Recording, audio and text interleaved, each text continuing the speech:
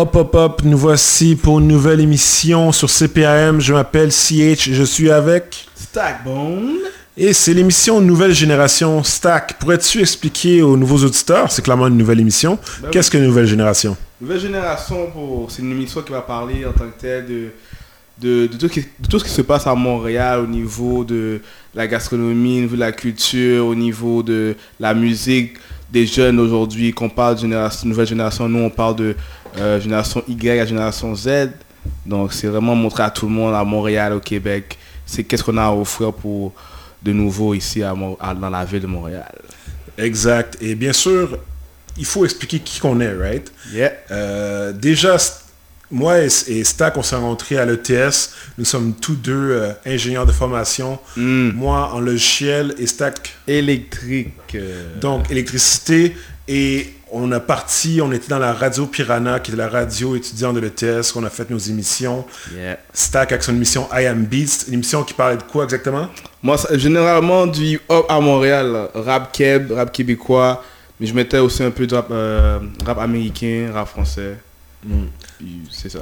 Personnellement, j'avais pas vraiment d'émission à chaque semaine, mais je m'occupais de la radio et tout dans la direction. Le gérant, le directeur. Il faut gérer ça. C'est ça. Puis bien sûr, Radio Piranha, c'était la radio web, mais en plus de ça, on faisait des soirées à côté pour financer la radio. On a fait des bonnes fêtes à travers Montréal, quoi. Ouais, événements DJ aussi, offrir un service DJ au monde.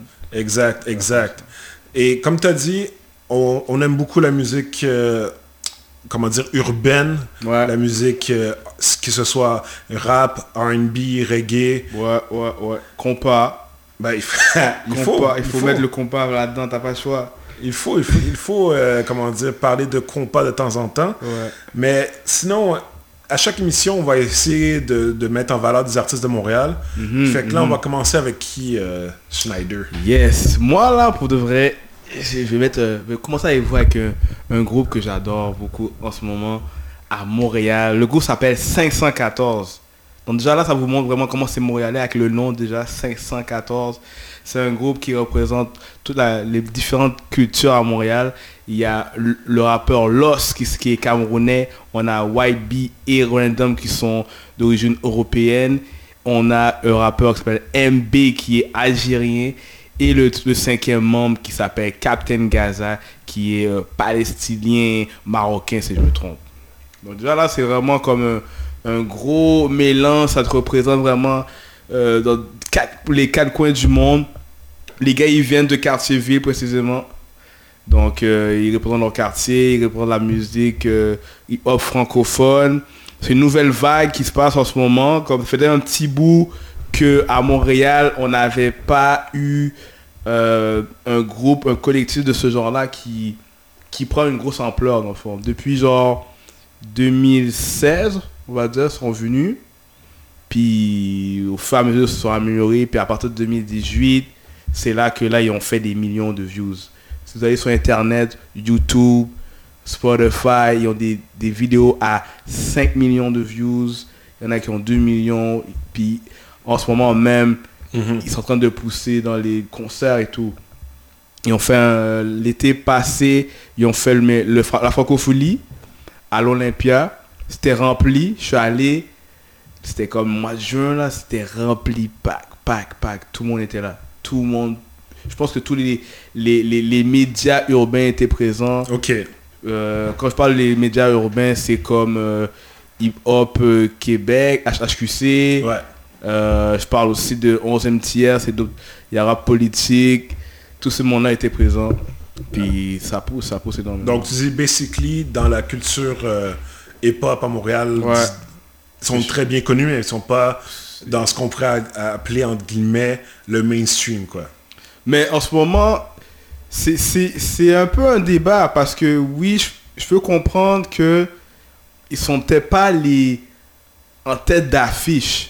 Comme c'est sûr qu'il y a des rappeurs ici qui sont plus mis en phase, mais tout de suite après, je les mettrais. C'est pas comme si on les voit pas du tout, parce qu'ils font le Beach Club. Ils font des concerts au Beach Club, ils font des concerts au Metropolis, MTLUS. Olympia. Fait que je peux pas dire qu'ils sont pas mainstream, tu comprends? C'est juste que... Comment dire? C'est juste que c'est pas les gars en haut. Ouais, je vois. Mais t'as dit que tu allais les voir en concert. Je suis allé même 2 fois. Et est-ce qu'on parle de la fois qu'ensemble on s'est croisés spectacle dehors? Ou est-ce que c'était avant Non, ça c'est la 3e fois alors. Avant, parce que c'était... Quand je t'ai vu, c'était... Il y a 2 ans, ça c'était à l'extérieur. Ça, c'est un événement gratuit. Exact. Qui était le... OUMF. C'était pour... j'allais voir... Moi, j'étais là principalement pour Wu-Tang. Ok. Fait que tous les membres de Wu-Tang n'étaient pas là. Juste Ghostface Killer. Ghostface Killer. Puis, de mémoire, Raycon était là ou il était pas là? Non, Raycon était pas là. Ok. Et le collectif que tu parles, 514, était là avant. Ouais. Mais j'ai vu que le public était quand même jeune. Peut-être parce que c'est un spectacle gratuit puis ils en profitent, quoi. Il y a ça, c'est sûr. C'est sûr ouais, que oui. C'est sûr que oui, mais... Mais ils ont clairement la jeunesse à l'écoute, quoi. Ouais, c'est vraiment, comme on dit, une nouvelle génération. Ils touchent beaucoup plus. Qu'est-ce qu'ils parlent dans leur texte, c'est vraiment les vécus beaucoup des jeunes aujourd'hui. Qu'est-ce qui se passe dans les rues de Montréal et tout. Fait, c'est sûr que, principalement, les gens de différentes communautés, ils se retouchent à ça. Ils se sentent comme liés. Ils se sentent comme... qu'on parle d'eux dans les textes. Ouais. Donc, c'est plus facile d'avoir une connexion avec les fans. Les fans. Yeah. Donc, est-ce que tu as une première chanson pour nous, là? Ouais, moi, je donnerais une musique qui date un petit bout, mais qui est un classique pour moi. Ok. 2 autres, c'est Lost avec YB et le beat s'appelle Vérité.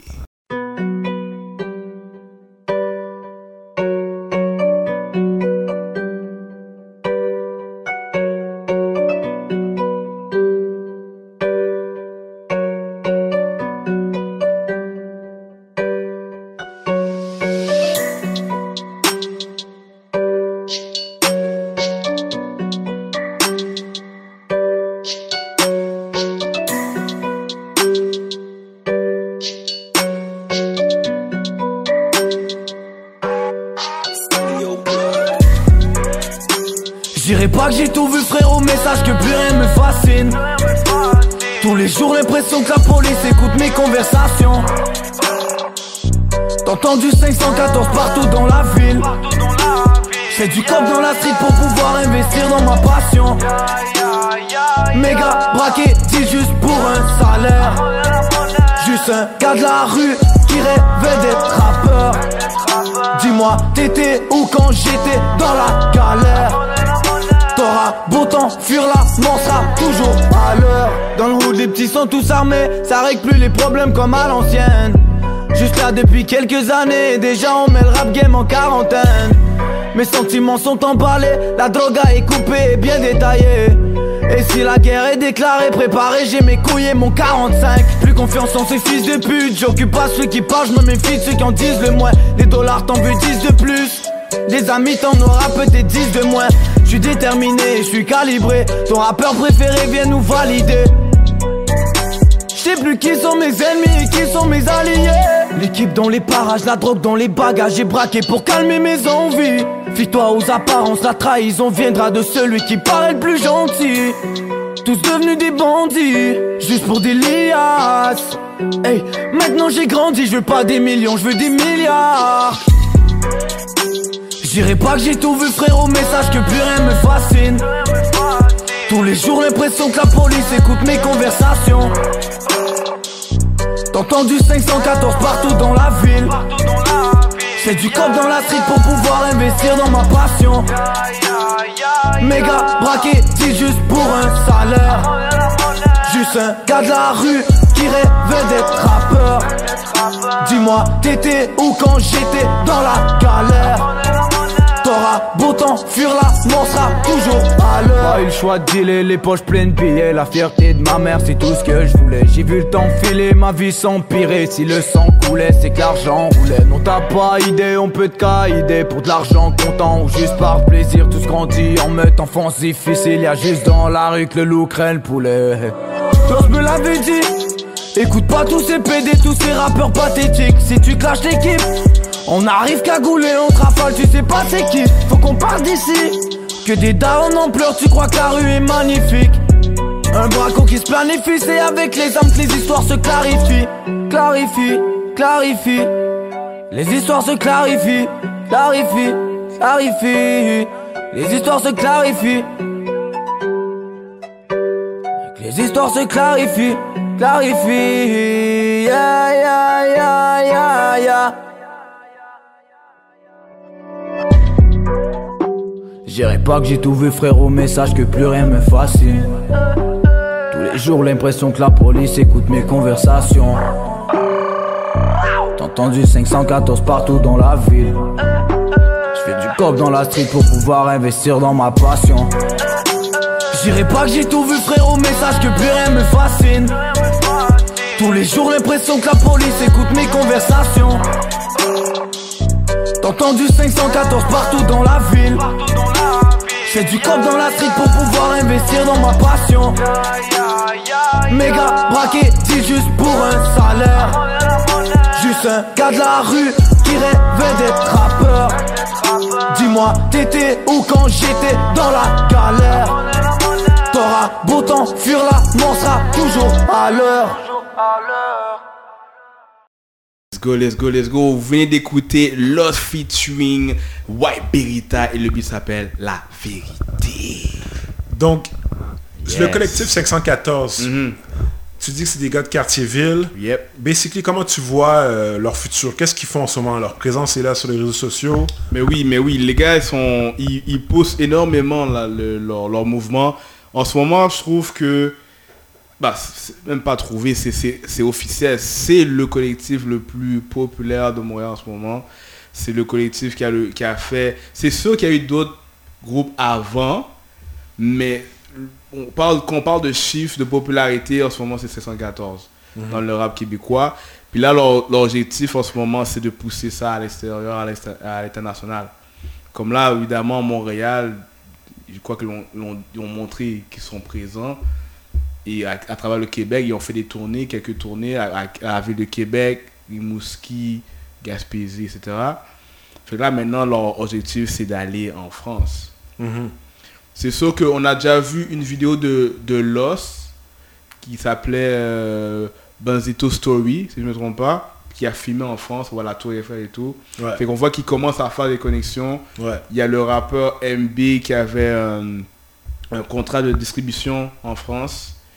Là, je sais qu'il avait dit qu'il y avait des petits problèmes qui s'étaient passés, mais sinon, je sais qu'il est encore en train de pousser ça là-bas. Donc, en ce moment, c'est les deux rappeurs qui ont fait un petit peu plus de connexion en France. Mais de toute manière, les 5, en général, ils savent que, même en entrevue, ils disent que leur musique, quand ils regardent les statistiques de streaming sur Spotify, leur musique se font entendre. En France, n'importe où. Fait, c'est vraiment ça qui est en train de pousser leur marché en ce moment. Ouais, je vois. La France. Donc, pour vous montrer leur talent en tant que groupe, je vais mettre une musique qui s'appelle PLG 514. Let's go.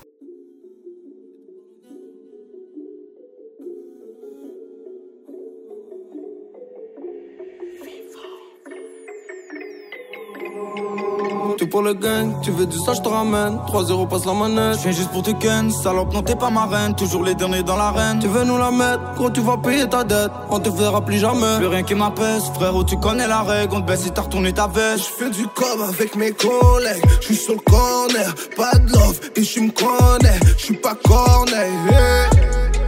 2019 encore vrai, encore prêt. C'est pas une corvée, on veut la corvette. Hey.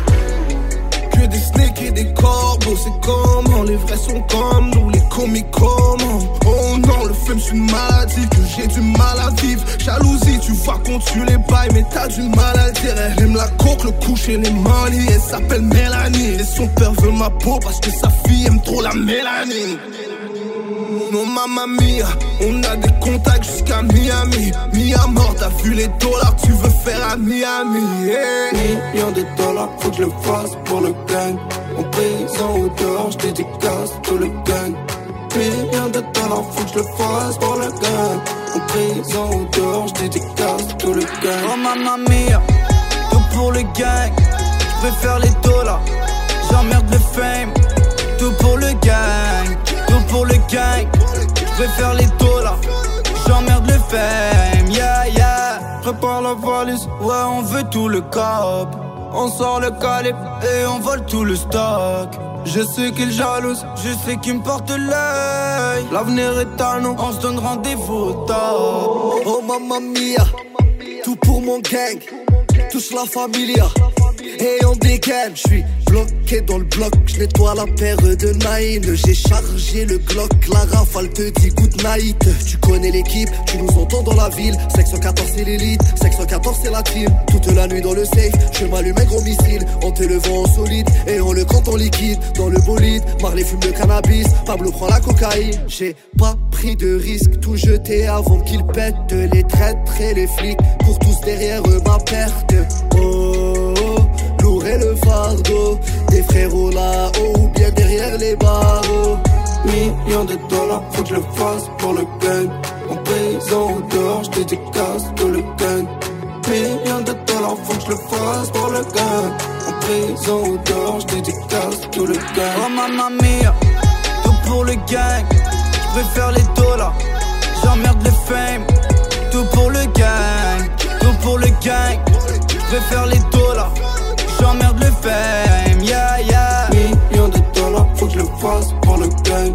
En prison ou dehors, je dédicace tout le gang. Millions de dollars, faut que je le fasse pour le gang. En prison ou dehors, je dédicace tout le gang. Oh mamma mia, tout pour le gang.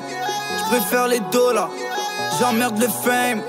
Tout pour le gang, tout pour le gang. Je préfère les dollars, j'emmerde le fame, yeah, yeah. Donc, Stack, là, tu viens nous parler... Là, on vient d'écouter PNG. Pourquoi tu as choisi cette chanson-là? Tu as parlé récemment de... Parce que là, c'est une musique vraiment qui représente le groupe en tant que tel. Ils sont tous les 5 dans cette chanson-là. Normalement, ils sont toujours comme soit seuls ou soit à 2. Ouais. Là, c'est vraiment en tant qu'unis. Ok, je comprends. Pour montrer à tout le monde. Puis en plus, c'est comme un dans la musique plus populaire en ce moment. Donc voilà, c'est pour ça. Puis en plus, le nom le dit, PSG, c'est pour la gang, qui est la famille. Ouais. Exact. Puis par rapport au, comment je peux dire, leur style, est-ce que tu vois comment tu vois leurs influences? Mais c'est sûr, c'est très... Vous l'avez sûrement remarqué, leur accent. Ouais. Ils ont un peu un accent français de France, donc c'est clair, ils l'ont même dit eux autres même, là, qu'ils écoutent beaucoup de la musique de France. Ouais. Ils ont écouté des gars comme Medine, comme Booba, des gens de... Même aussi la crime aussi. Donc je sais que leur influence, c'est ce style-là de personnes.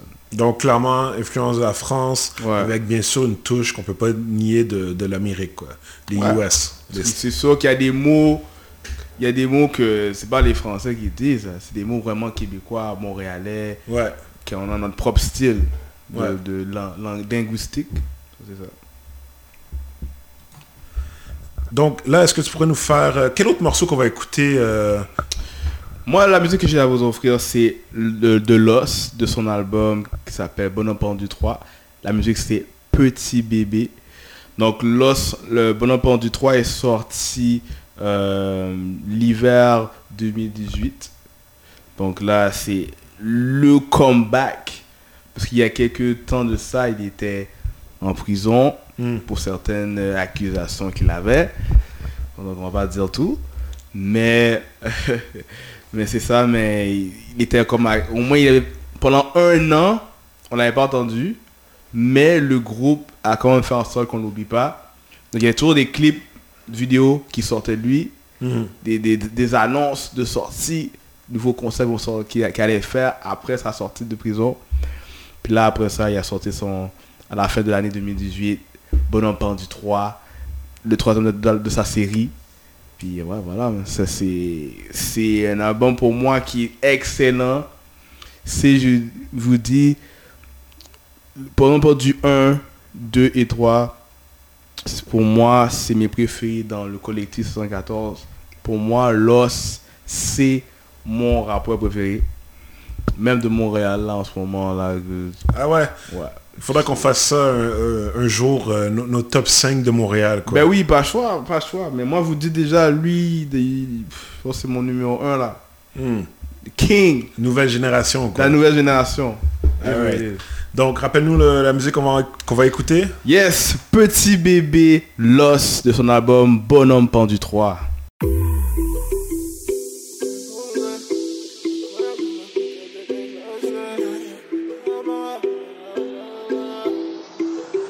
J'ai fait rentrer la gang dans le club, ce soir c'est le bordel. Je la regarde dans les yeux et pense que je vais l'aborder. Tes frérots pour rien, on peut s'emporter. Y'a tout plein de VIP, mais combien sont vraiment importants? Et quand ça pète, y'a pas de bang, mon frérot, mon back. Le boutin off-white, les designers, les black. Ma tête tourne et je rentre pas chez moi en taxi. Je suis sur la 720, j'ai mis ta ride-or-die dans le backseat. Tout est dosé. Y'a que du cognac dans la bouteille de thé glacé. Mama, j'suis pas nous le premier soir, bébé, c'est normal. On m'accompagne partout, on bouge de ville en ville. Tous les jours c'est jeudi, tous les jours c'est le payday. J'suis dans la Jaggy F-Pace, avec ou sans le gang, j'ai petit bébé. J'ai mis lunettes quartier, j'attire le mauvais oeil. J'ai qu'ils nous calculent, donc on les calcule aussi. Et peu importe où je vais, dans le club ou dans le bar, j'ai petit bébé. Puis LMK Birdie, le drip est propre mais tu sais que le lifestyle est dirty. Sexy comme la mort, petit bébé murder. J't'appelle vendredi soir, j'te parle de shift, tu me parles de turn up. Yeah, j'te parle de shift, tu me parles de turn up. Force de chercher le meaning, on va finir par l'obtenir. Ça fait 10 ans qu'on se fait la guerre, l'ennemi est tenace. J'me cache pas, si tu me cherches sur une terrasse. Bombay, viens nous voir, on a les bombay. Fais la couleur de la ganja. Stand by, bouge les vues, regardez gauche-droite. Nous approche pas, mon là ça va finir en gunshot. Tout est dosé. Y'a que du cognac dans la bouteille de thé glacé. Mama, j'suis pas nous le premier soir, bébé, c'est normal. On m'accompagne partout, on bouge de ville en ville. Tous les jours c'est jeudi, tous les jours c'est le payday. J'suis dans la Jaggy F-Pace, avec ou sans le gang, j'ai petit bébé. J'ai mis lunettes quartier, j'attire le mauvais oeil. J'ai qu'ils nous calculent, donc on les calcule aussi. Et peu importe où je vais, dans le club ou dans le bar, j'ai petit bébé.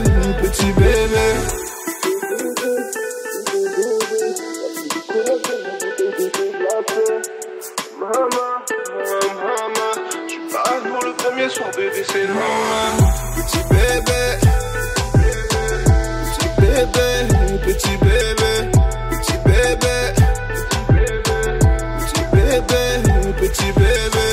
Dans la Jaggy F-Pace, avec ou sans le gang, j'ai petit bébé. Peu importe où je vais, dans le club ou dans le bar, j'ai petit bébé.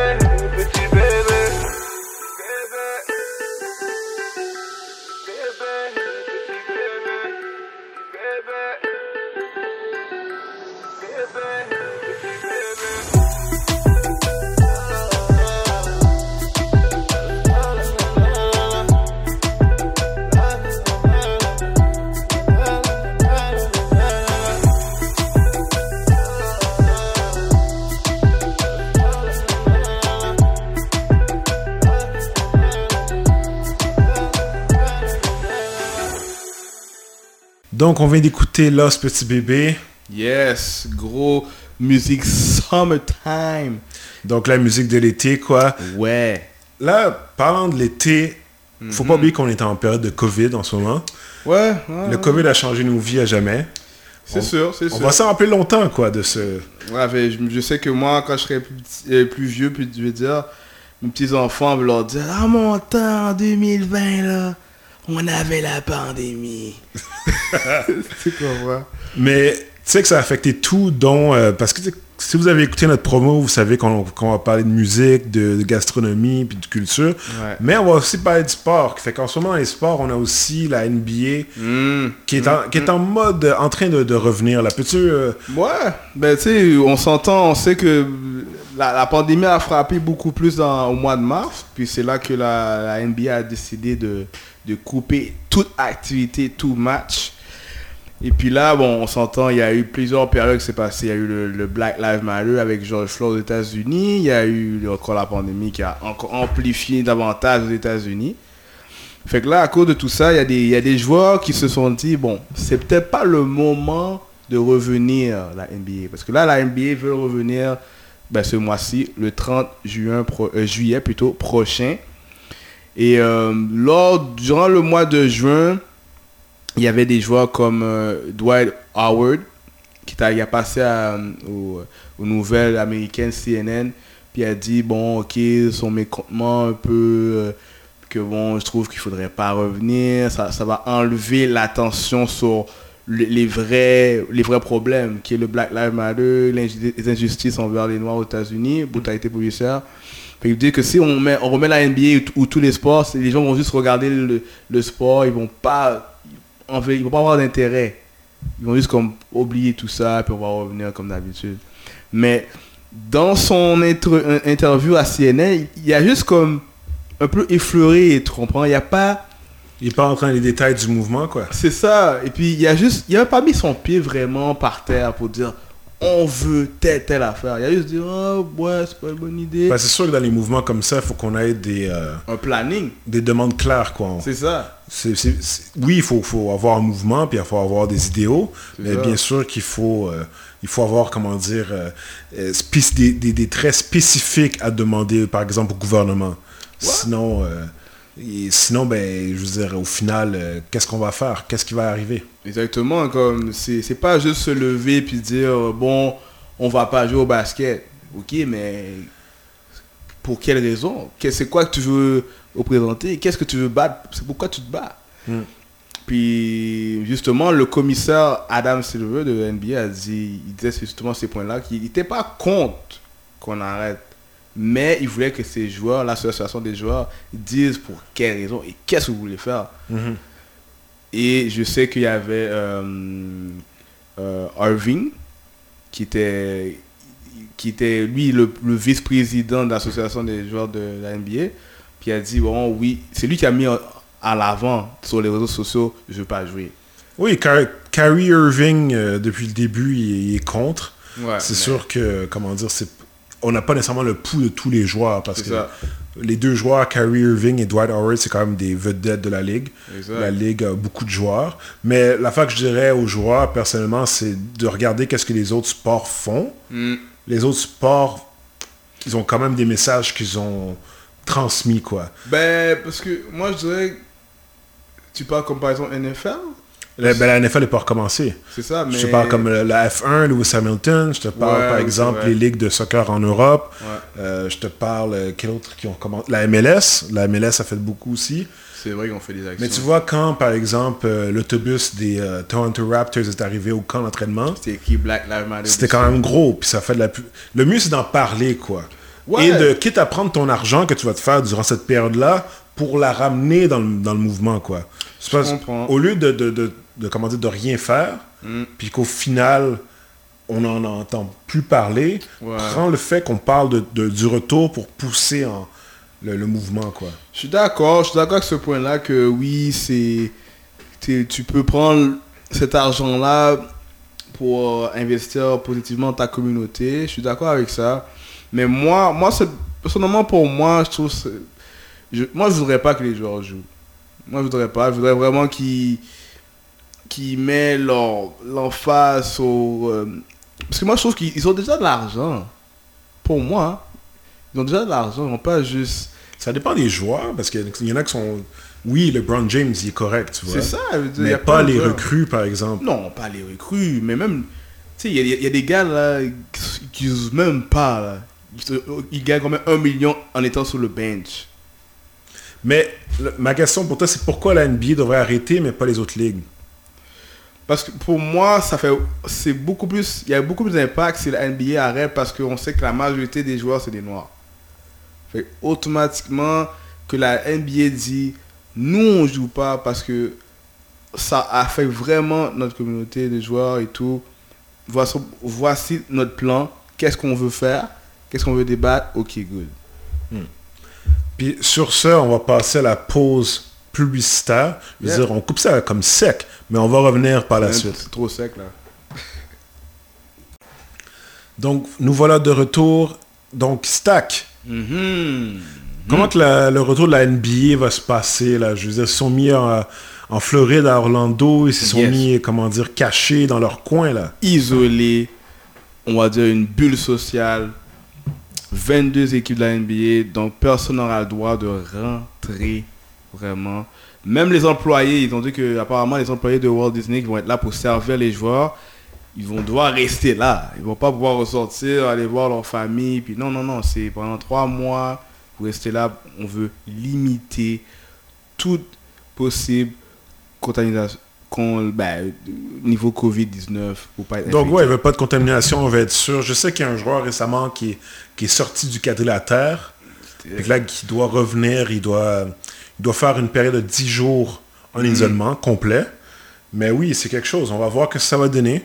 Hopefully les joueurs vont être en santé.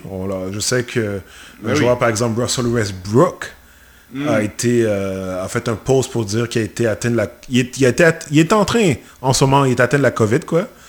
Mais on a parlé tout à l'heure que oui, la NBA avec le Black Lives Matter, on sait qu'il y a beaucoup d'entreprises qui ont fait des changements par rapport à la BLM, Black Lives Matter, la vie des Noirs compte. On sait que, par exemple, on a des entreprises qui ont demandé de changer les noms. On a Aunt Jemima. On a peut-être Uncle Ben. Oui, Uncle Ben, ça j'ai entendu. Peut-être changer le nom de la marque. On a les Washington Redskins, qui est une équipe de la NFL, qui sont en processus de changer le nom. Parce que bien sûr, les commanditaires ont parlé contre. Les commanditaires comme FedEx, ils ont fait des demandes formelles à l'équipe de football de changer le nom. On a aussi, par exemple, Uber Eats pour la livraison de nourriture. Ok, nice. Qui, présentement, les restaurants dont les propriétaires sont des Noirs, la livraison est gratuite sur la plateforme, ce qui est très bien. C'est une très bonne chose, ça. On peut en profiter pour commander les restaurants haïtiens à travers Montréal. Puis bien sûr, pas juste haïtiens, mais on a jamaïcains, africains, toute l'Afrique, quoi. Tous les restaurants qui ont des propriétaires noirs peuvent profiter de cette promotion avec Uber Eats. Sinon, il y a tellement par exemple, Cinéplex Odéon ont fait une promotion comme quoi ils avaient mis pendant une semaine des films pour la communauté noire gratuits. Mais bien sûr, la promotion est finie. Fait que là-dessus, j'ai pu regarder Selma, qui parlait de... Martin Luther King, ça. Exact. La marche de Martin Luther King. Puis quand tu regardes ces vidéos-là, ce film-là, ça devient de chercher, quoi. C'est quelque chose, Ouais, moi personnellement, ce genre de films-là sont très très importants pour la communauté. Chaque personne doit le voir au moins une fois dans sa vie, comme aussi le film 12 ans d'esclave, ou en anglais 12 Years of Slave. C'est un film vraiment qui marque, là. Quand tu le regardes, t'as les larmes aux yeux, c'est malaisant. Il faut le voir. Mais je trouve que Hollywood... des fois, ils montrent simplement ça. Ouais. Je suis d'accord. Il faudrait quand même varier les choses. Là. Ben, c'est sûr que, dès que tu veux parler l'histoire des Noirs aux États-Unis, c'est esclavage, Jim Crow, c'est pas du positif. Oui, je sais, mais dire, comme, oui, il y a cette réalité-là. Oui. Mais comme s'il y a d'autres, faire des films aussi plus... Ben, par exemple, je te donne un exemple. Ouais. Ils vont faire un film ou du moins un documentaire prochainement sur Tulsa, où il y avait le Black Wall Street, qui est quand même un événement... Ouais.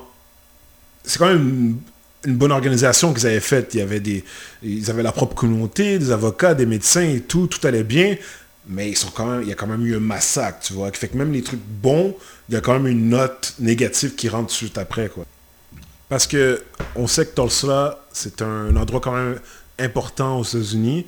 Il va y avoir beaucoup de commémorations l'année prochaine, qui fait qu'il faudra qu'on reste aux aguets par rapport à ça. Mais laisse-moi te demander, Stack, ça, c'est des films qui parlent de violence, quoi, d'aspect plus négatif. Quel film noir, disons, positif qui t'ont marqué?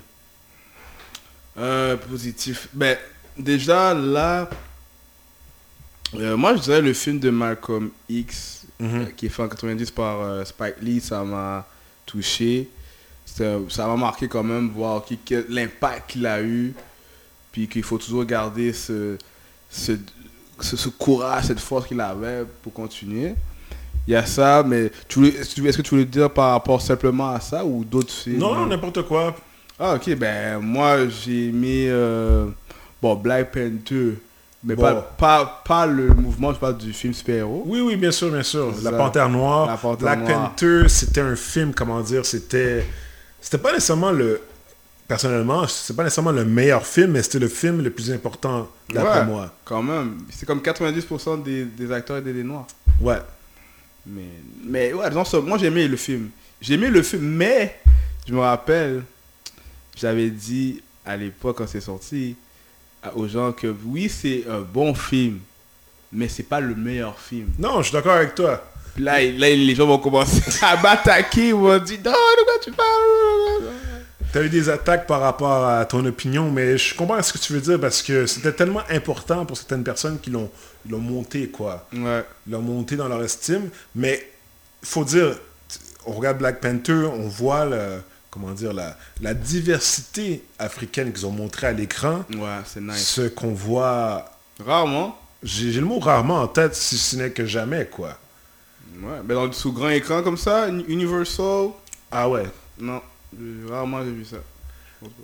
Puis par rapport à Black Panther, il y a une scène à la fin du film avec Killmonger. Oui. Cette scène-là, je te jure que dans le cinéma, j'ai une... T'as une larme? Oh, non, mais mon cœur a eu mal, là. Ah, le cœur arrêté, hein? Mon cœur a eu mal. Le cœur Quand il a dit de mettre... jeter mes cendres dans l'eau, comme mes ancêtres ont fait. Non, ouais, là, c'était quelque chose, ouais. C'est comme, pour là, c'était un vilain, mais... Ben, comment dire, c'est... Pour moi, c'était un bon vilain. C'était pas... Parce que c'est comme si... Pas un vilain générique, quoi. C'est ça, je reliais à ce qu'il disait. C'est comme tout pourquoi il s'est battu, je comprenais pourquoi il le faisait. Ouais. C'est peut-être qu'il l'a fait de la mauvaise façon, mais tu comprends pourquoi il l'a fait. Ouais, je vois ce que tu veux dire. C'est ça. Mais, d'après moi, pour faire un bon vilain, quoi, il faut... Une bonne façon, c'est de prendre un héros, mais juste donner des mauvaises motivations, disons. Ouais, c'est ça. Tu vois ce que je veux dire dans le sens que... peut-être pas mauvaise motivation, mais mauvaise façon d'atteindre son but, quoi. Parce que si on se rappelle dans le film, il parlait de comment dire, Oakland, par exemple, aux États-Unis, il voyait la pauvreté des Noirs qui subissaient. Ben oui. Puis ils voient, eux, sont dans leur pays en Afrique, Wakanda. avec la richesse, quoi. Fait que pourquoi partager? Puis ça qu'on a vu à la fin du film, qui a changé la façon au personnage principal Black Panther, T'Challa, de changer sa façon de faire et de s'ouvrir plus au monde, quoi. Ouais, c'est ça qu'il disait.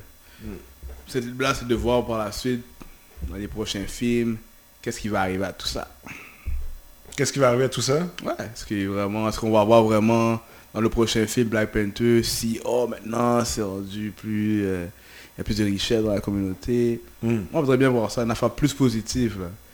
Parce que moi, je vous dis, je suis tanné de voir tout le temps esclaves là, à Hollywood. Là. Moi, je veux voir des communautés un peu plus riches. Là. Mais tu vois, un des premiers films qui avait rapport avec la culture africaine que j'ai... Mais pour le vrai, quand j'étais jeune, je pensais pas à la culture africaine. Ouais, mais c'était Le Prince à New York. Oh!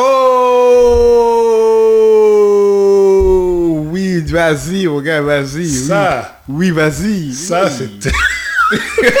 Vas-y. Oui, let's go. Prince à New York, c'était magnifique. Tu vois, on arrive, Zabunda. On voit le prince qui arrive à New York, toutes les richesses. C'était, comment dire, c'était positif. C'était l'Afrique, c'était beau. Les pétales par terre quand il marche, les pétales de rose. Ben oui. C'était...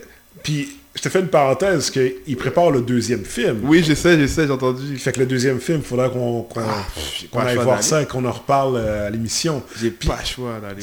Qu'est-ce qui est drôle, c'est que c'est le seul film que je regarde en version doublée française. Le seul. Ouais, moi aussi. Le seul.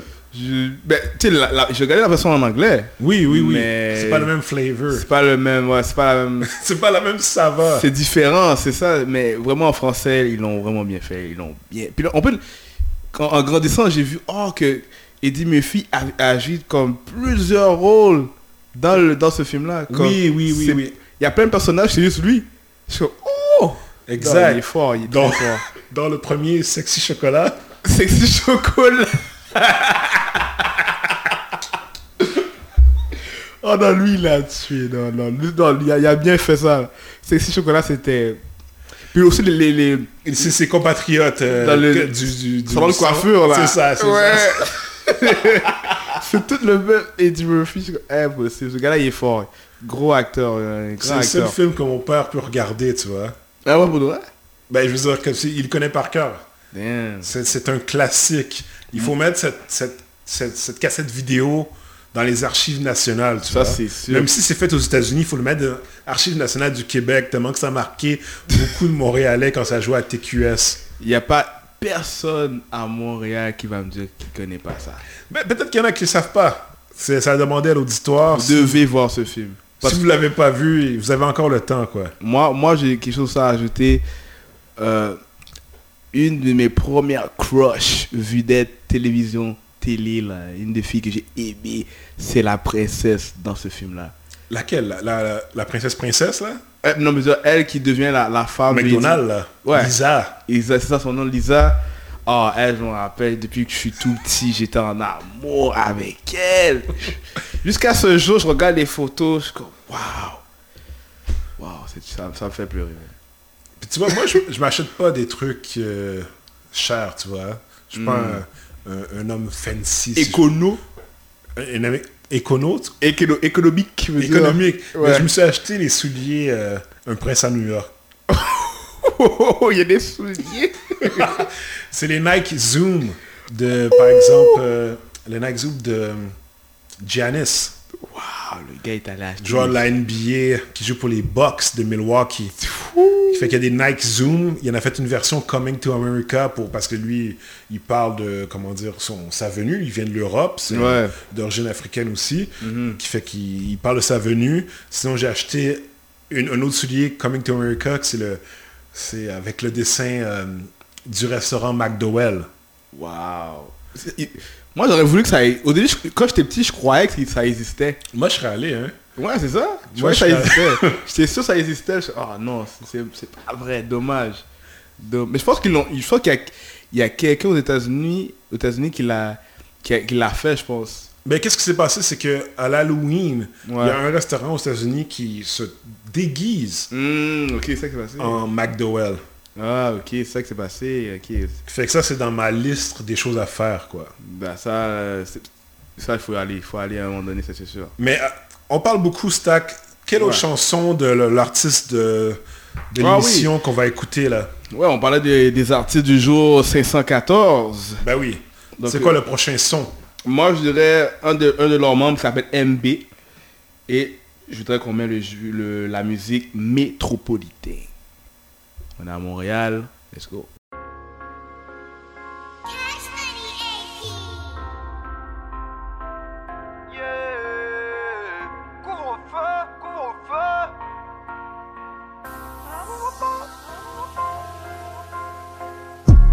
J'ai connu des hommes véritables, demande à White Beretta. Je donne jamais ma parole au tas, s'ils ont donné leur épargne. Pour la mif, je donnerai ma vie. Elle était où ta bitch quand t'étais en galère? Tiens pas ta femme, tu réponds à mais directement tu raccroches à ta mère. Tu fais gros bonnet, fais pas semblant. Tout le monde te connaît, les petits se promènent pour faire de l'argent. Génération monnaie. Tu côtoyais la mort mais je suis pas plus fort. On sera jamais d'accord tant que je suis dans le décor. Arrête tes salades pendant que t'es pas là. On bosse comme des malades pour l'antidote. Non, j'ai pas d'amis que la mif, c'est la vie de ma wife. Pression de sortir, les ennemis qui kiffent ma life. J'traîne dans la métropole, j'roule dans la métropole. Minuit noyé dans l'alcool, Non j'ai pas d'amis que la mif c'est la vie de ma wife. Par ici on rêve de sortir, les ennemis qui kiffent ma life. J'traîne dans la métropole, j'roule dans la métropole. Minuit noyé dans l'alcool, minuit noyé dans l'alcool. Pourquoi elle fait la folle? Non elle est même pas bonne, elle est même pas bonne. Minuit noyé dans l'alcool, j'traîne dans la métropole. J'm'en fous ta Yves, moi j'ai fait la mienne. Mes potos on a vu que toi tu fais la sieste. On a quitté le quartier, mais pas quitté la terre. Pourquoi t'as voulu tester, à la fin tu regrettes. Mais à quoi as-tu pensé, que t'allais gagner la guerre. C'est des rails propices à Lyonnais. C'est les autres nos pires ou déshabilés. Si tu veux comparer, je veux voir le rallye. Scarpitch, rien à foutre que t'es validé. Non j'ai pas d'amis que la mif c'est la vie de ma wife. Par ici on rêve de sortir, les ennemis qui kiffent ma life. J'traîne dans la métropole, j'roule dans la métropole. Minuit noyé dans l'alcool, minuit noyé dans l'alcool. Non j'ai pas d'amis que la mif c'est la vie de ma wife. Par ici on rêve de sortir, les ennemis qui kiffent ma life. J'traîne dans la métropole, j'roule dans la métropole. Minuit noyé dans l'alcool, minuit noyé dans l'alcool. J'traîne, j'ai le monopole, j'fume et je bois de l'alcool. La vie m'a pas fait cadeau, ouais je veux mon cash d'abord. Et quand l'argent m'appelle, maman veut que je raccroche. J'avais ma chocole, alors j'ai passé à la caisse et j'ai chargé la donne. Non j'ai pas d'amis que la mif c'est la vie de ma wife. Par ici on rêve de sortir, les ennemis qui kiffent ma life. J'traîne dans la métropole, j'roule dans la métropole. Minuit noyé dans l'alcool, minuit noyé dans l'alcool. Non j'ai pas d'amis que la mif c'est la vie de ma wife. Par ici on rêve de sortir, les ennemis qui kiffent ma life. J'traîne dans la métropole, j'roule dans la métropole. Minuit noyé dans l'alcool, minuit noyé dans l'alcool.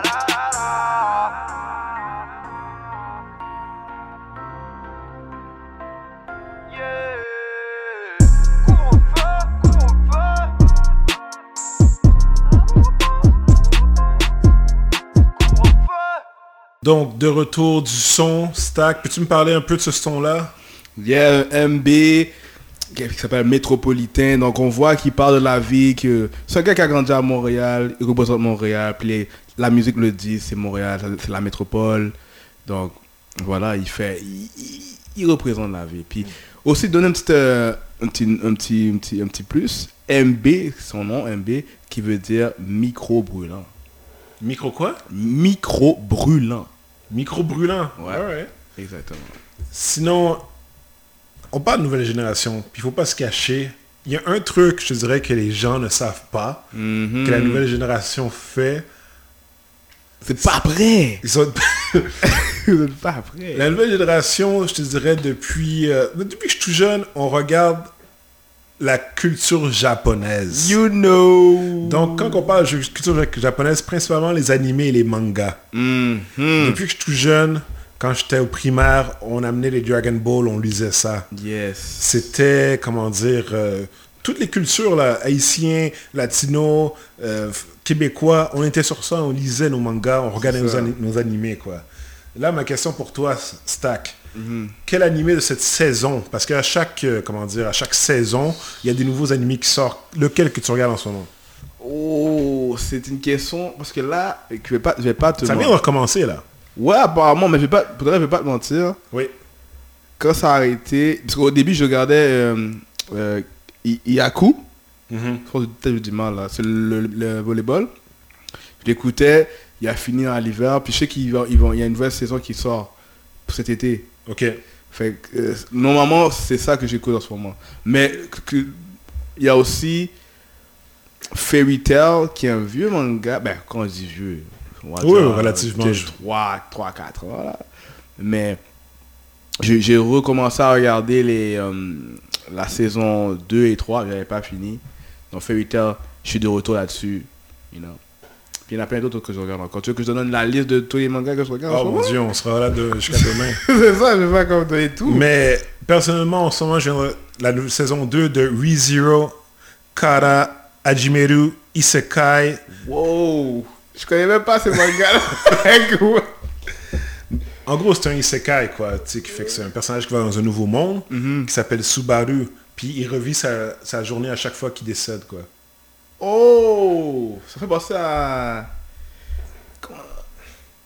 Il y a un manga qui s'appelle, je pense que c'est Saitai, je sais pas. Saitai, je connais pas. Mais je trouve ça intéressant.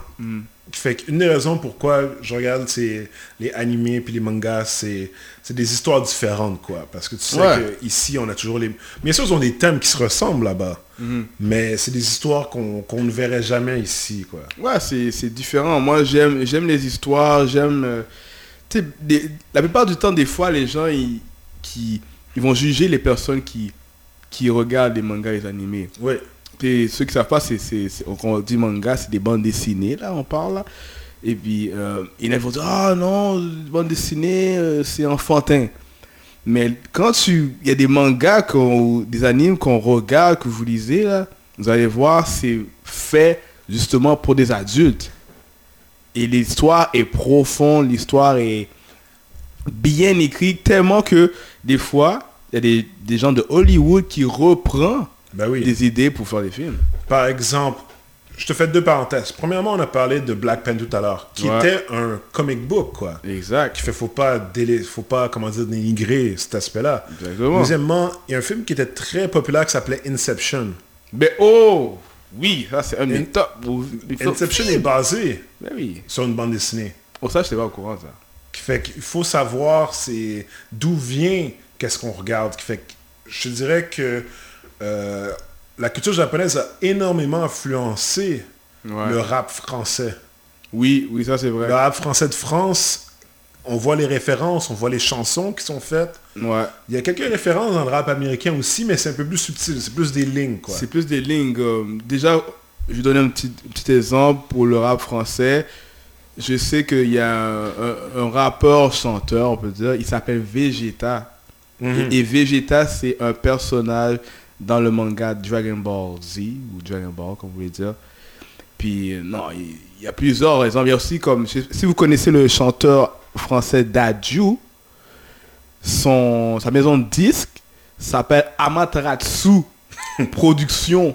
Voilà. Et ceux qui savent pas c'est quoi Amaterasu, c'est une technique d'attaque utilisée par un personnage dans Naruto. Et le nom du personnage, c'est Sasuke Uchiha. Ben, dans le fond, c'est le clan Uchiha qui utilise cette technique-là. Donc, c'est comme un genre des flammes noires que tu peux pas éteindre du tout, sans que le personnage en tant que tel arrête de lui-même cette technique-là. Donc, on voit déjà que la France, ils sont vraiment influencés par ça. Ben oui. Et ça, c'était notre première émission de Nouvelle Génération qui fait...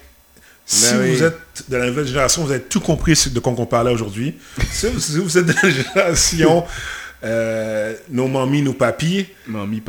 Il y a peut-être des petits trucs que vous avez entendus, que vous avez peut-être vu passer avec vos enfants, quoi. C'est ça. Des petites références, vous comprenez, soit au hip-hop, soit au animé, soit au film, quoi. Qui fait que j'espère que vous allez rester avec nous pour cette aventure-là, parce que veux pas... Vous faites découvrir des nouvelles choses. Exact. On va parler pour la jeunesse, puis on va parler aussi pour faire connaître la jeunesse au grand monde. Yes. Qui fait que sur ce, Stax, où est-ce qu'on peut te trouver? Vous pouvez me trouver sur mon YouTube, Stackbone, STACKBONE, aussi Instagram, Snapchat du même nom. Yes. Et merci d'être avec nous et on se revoit la semaine prochaine. Peace. Au revoir.